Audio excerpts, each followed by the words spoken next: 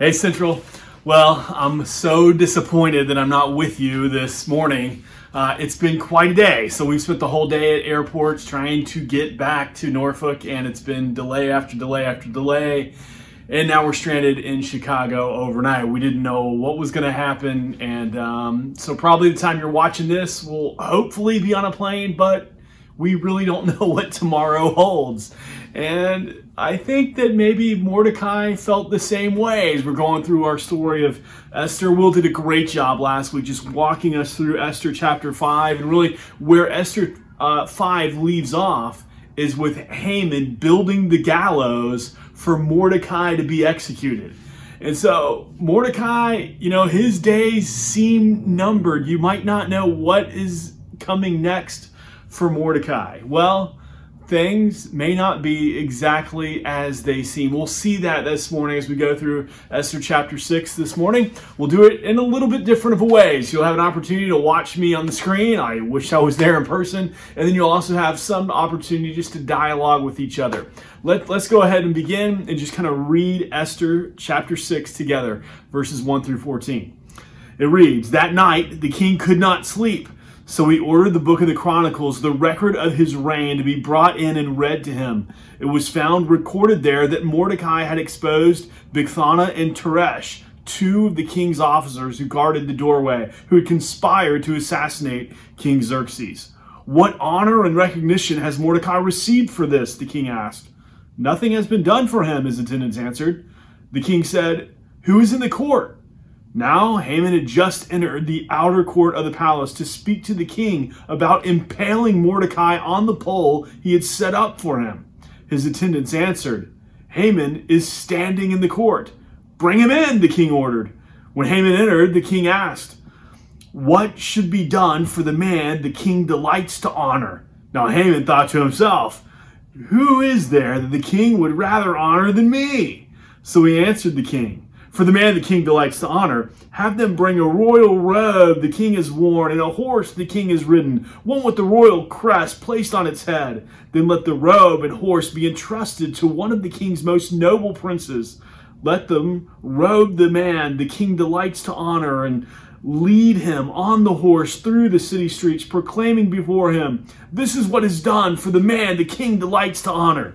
Go at once," the king commanded Haman.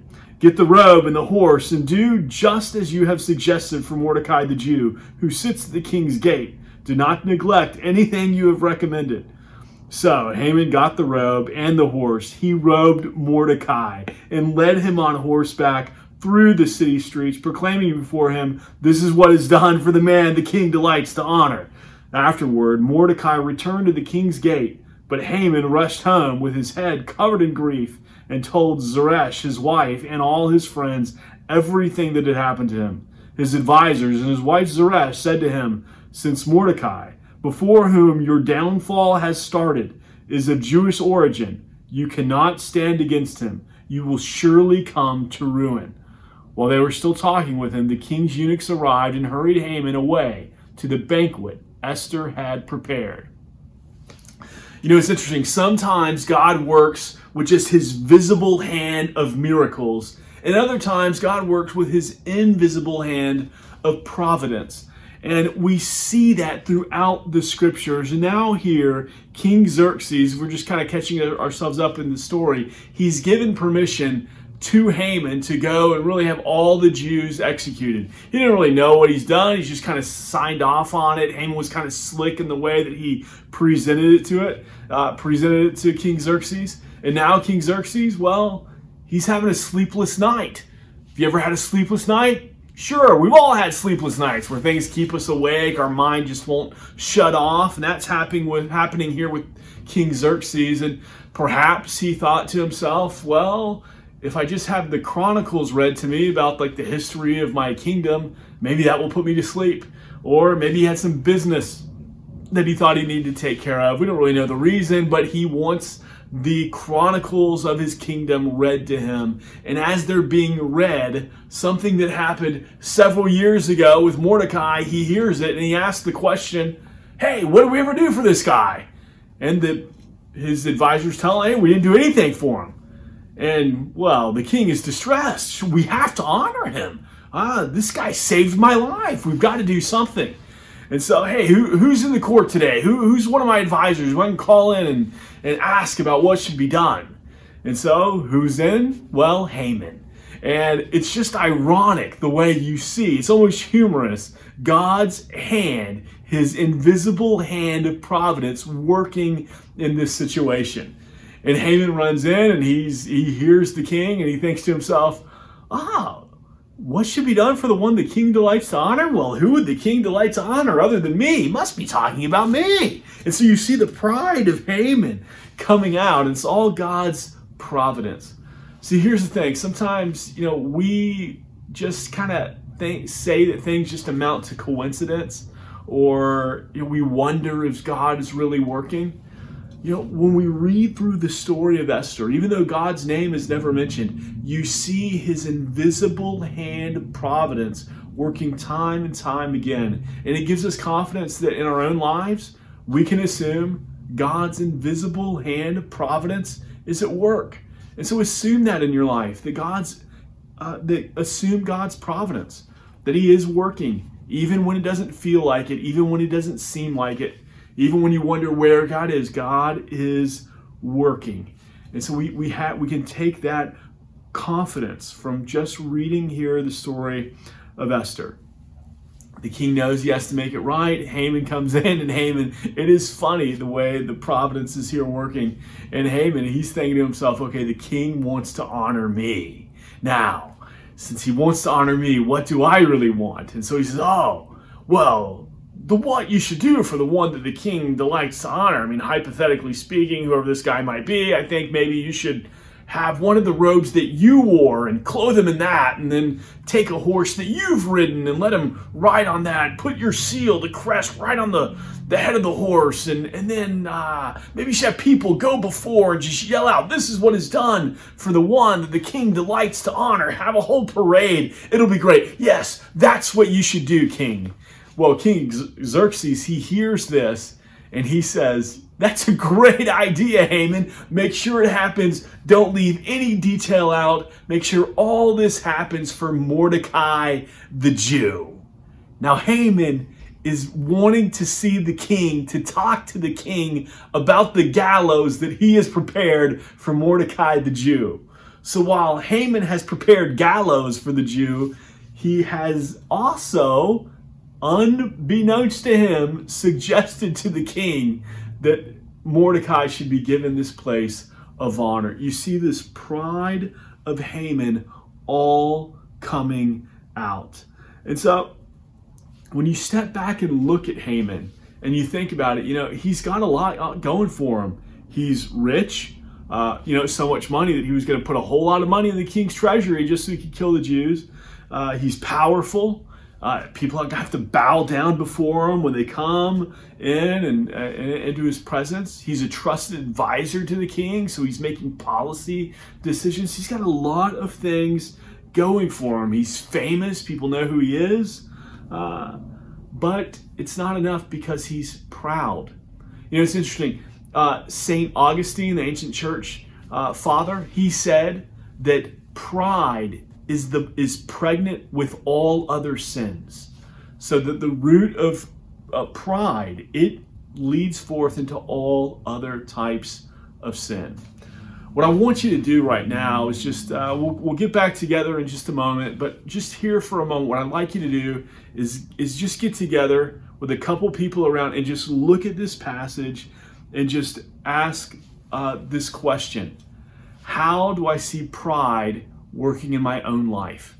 How do I see pride working in my own life?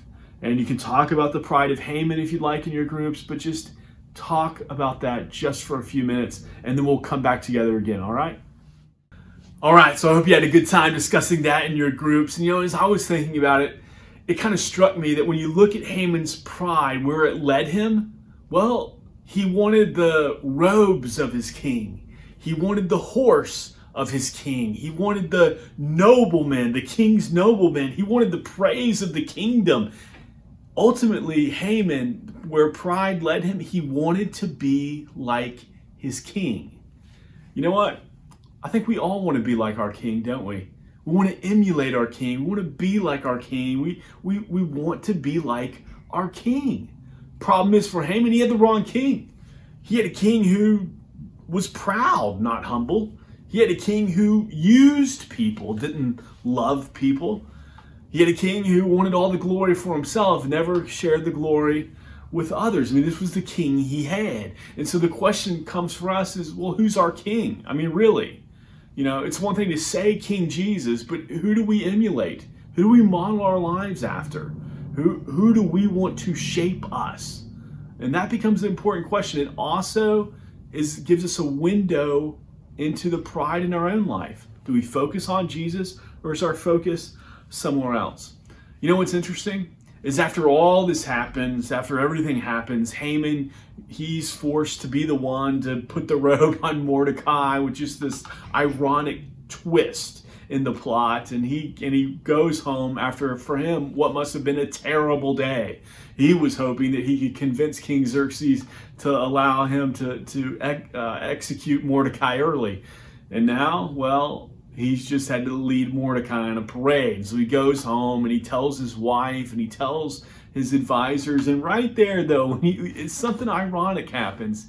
He tells his wife, you know, Haman so wants to be like his king. What he doesn't even see is that in some ways, he's a lot better off than his king.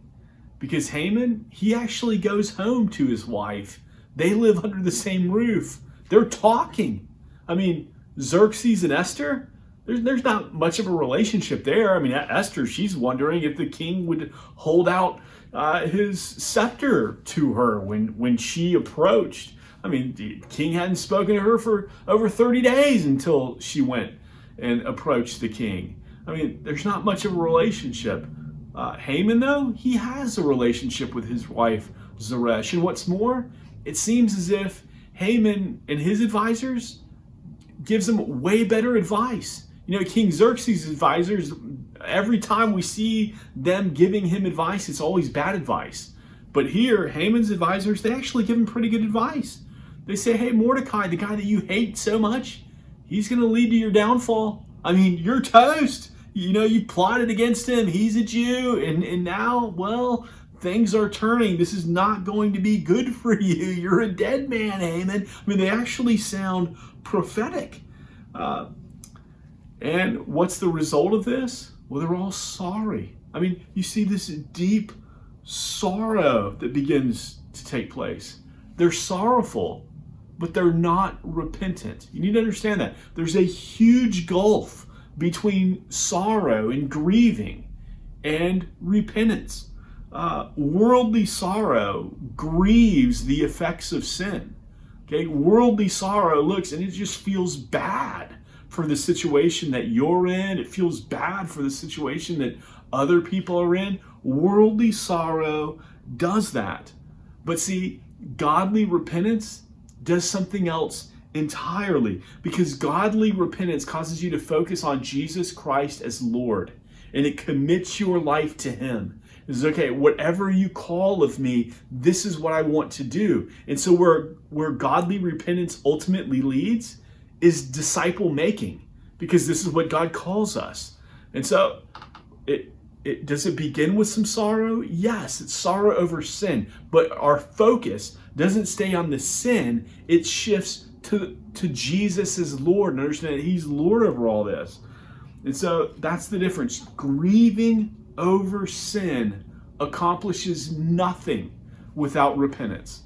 And repentance looks and says that, you know what? Pride. My problem is pride. Self is my addiction. This is what I must rid myself of. And if you think, you know, sometimes we think that, okay, if I want to get rid of pride, I got to focus on humility. That's not it at all. If you want to become a humble person, you don't focus on humility. You don't tell yourself, I just got to be more humble. I just got to be more humble. I just got to be more humble. All you're doing is thinking about yourself and what you've got to do. Now, if you want to get rid of pride, if you want to become a more humble person, you focus on Jesus. You fill your mind up with who He is and who He says you are. That's how you rid yourself of pride. You rid yourself of pride by focusing on Jesus.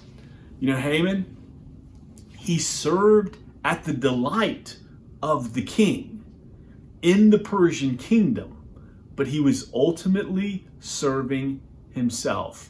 His mind was consumed with him. And so, yeah, there's some sorrow over the events that are happening, but there's no godly repentance. And as you look at Haman and you look at who our king is, King Jesus, you see this incredible parallel. Haman wanted to be the man that the king delights to honor, but Jesus alone is the man that the king delights to honor. Haman wanted to wear the king's robes. Jesus was stripped of his robes. Haman wanted to wear the king's crown. Jesus was forced to wear a crown of thorns. Haman never repented of his sin. Jesus, he had no sin to repent of. Haman plotted to kill all of God's people. Jesus died for all people.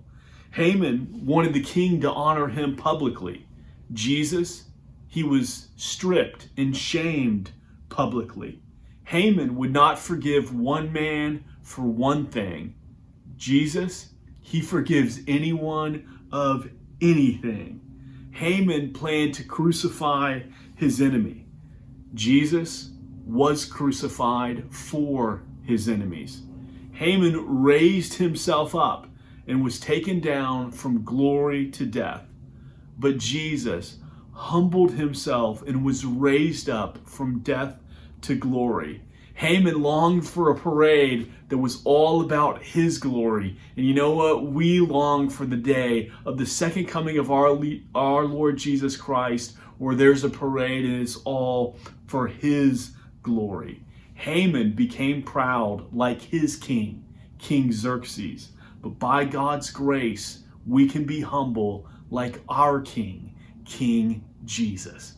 I'd like you to take these last few minutes and just pray together, but ask the question, what is Jesus calling me? How to do?